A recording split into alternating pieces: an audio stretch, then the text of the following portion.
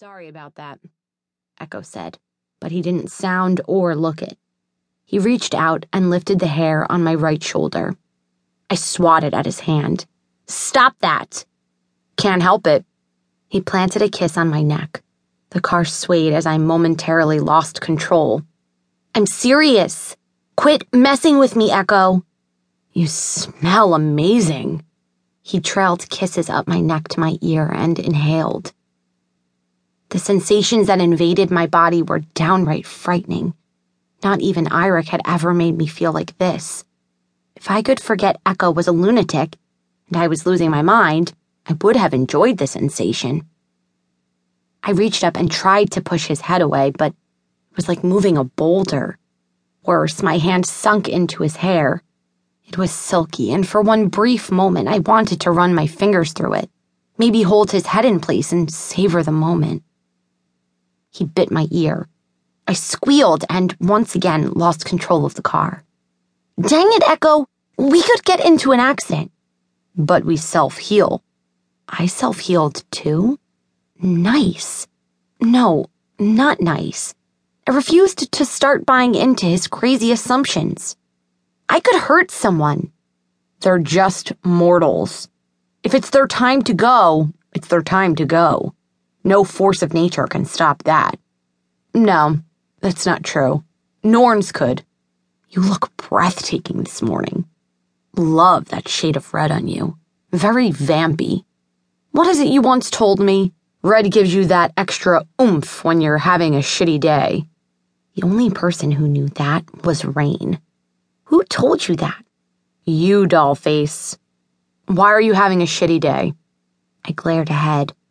Because you are screwing with my head. How come you keep saying things I don't remember? I told you. The Norns put a whammy on you. Norns? Deities of destiny. Mean, bitter hags. They control the destinies of all beings. Mortals, immortals, even the gods. Interestingly, I just found out why they targeted you and erased your memories. Why? Not that I believed his rambling. Say please. I was tempted to ignore him, but something weird had happened to me, and I wanted answers. I eased the car into a parking spot across from my school, switched off the engine, and turned to look at Echo. He was dressed in all leather again today. I realized that what I'd assumed was a leather shirt was actually a vest of some kind. Once again, he wore fingerless gloves and silver Gothic rings with weird markings.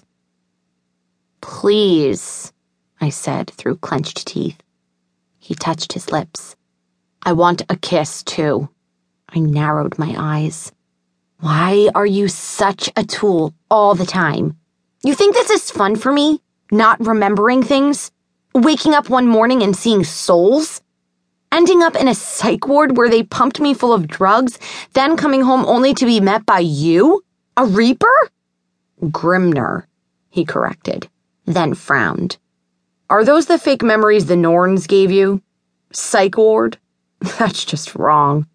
I was in a psych ward, I snapped. He raised his hands. Okay, no need to be snippy. I'm not. He covered my mouth, then smirked when I bit his hand. I bore down until I tasted blood. He didn't even wince. His grin broadened instead. Drink my blood, dollface. Bond with me for eternity.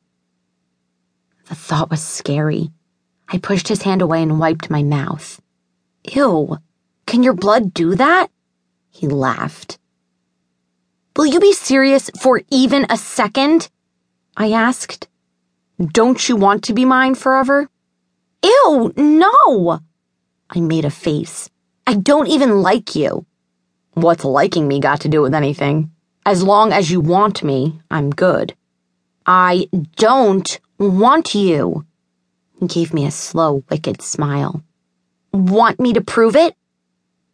Silence followed, and I could feel heat crawling up my face.